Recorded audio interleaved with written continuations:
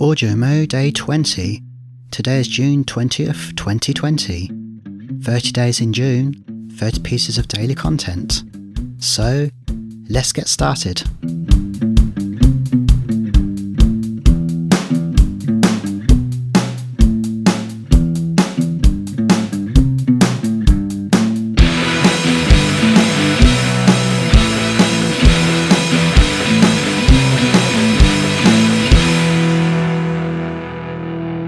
Have you ever had to take something apart and remember where all the screws go?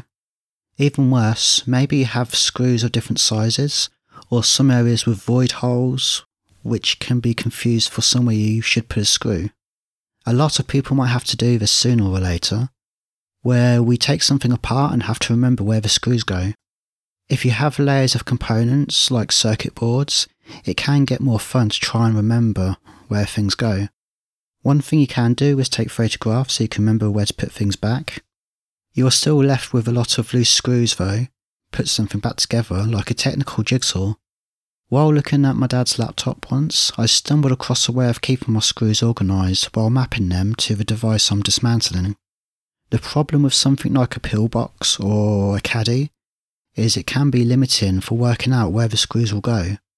While if you lay them out on a table, they can be vulnerable to knocks resulting in chaos.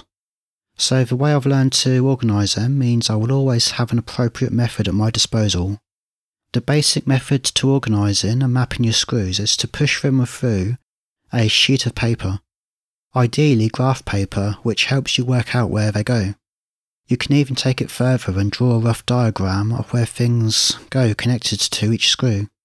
Where you have void spaces that can be confused with a screw hole, just draw a dot so you know.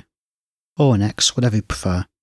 There are some variations to how this can be done depending on your environment and what tools you have at your disposal. My basic method has been pushing screws into a sheet of scrap paper in the same order I extracted them, but scaled down so it fits onto the paper sheet. The screws even hold themselves into place because they're threaded, so you won't make a disorganised mess if they get knocked. You can even fold the paper over and secure it with a paper clip. This helps keep them even safer, especially if you have to transport the project you're working on, or if you just want to put it somewhere out of the way. What I would say is, be careful not to tear the sheet or knock other screws out as you press the screws in. This is obvious but easily done if you're in a hurry, especially if you're using flat bottom screws, which are the most common with electrical goods. It could be worth getting a cocktail stick to help pierce the paper before pushing the screws through.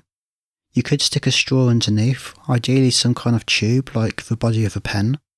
If I was going to make some kind of tool for this, I'd have a light to help me guide where to press the screws at the bottom of the plastic tube. What I do at the moment though is feel around.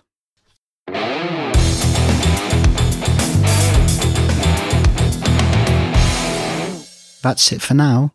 If you have any comments or questions, remember you can find me on Twitter at Deanisme, spelled Deneisme. If you want to listen to more of Dean Talks or other fine podcasts, then you can find them on thegreatshows.com. I'm Dean Gibson, signing off.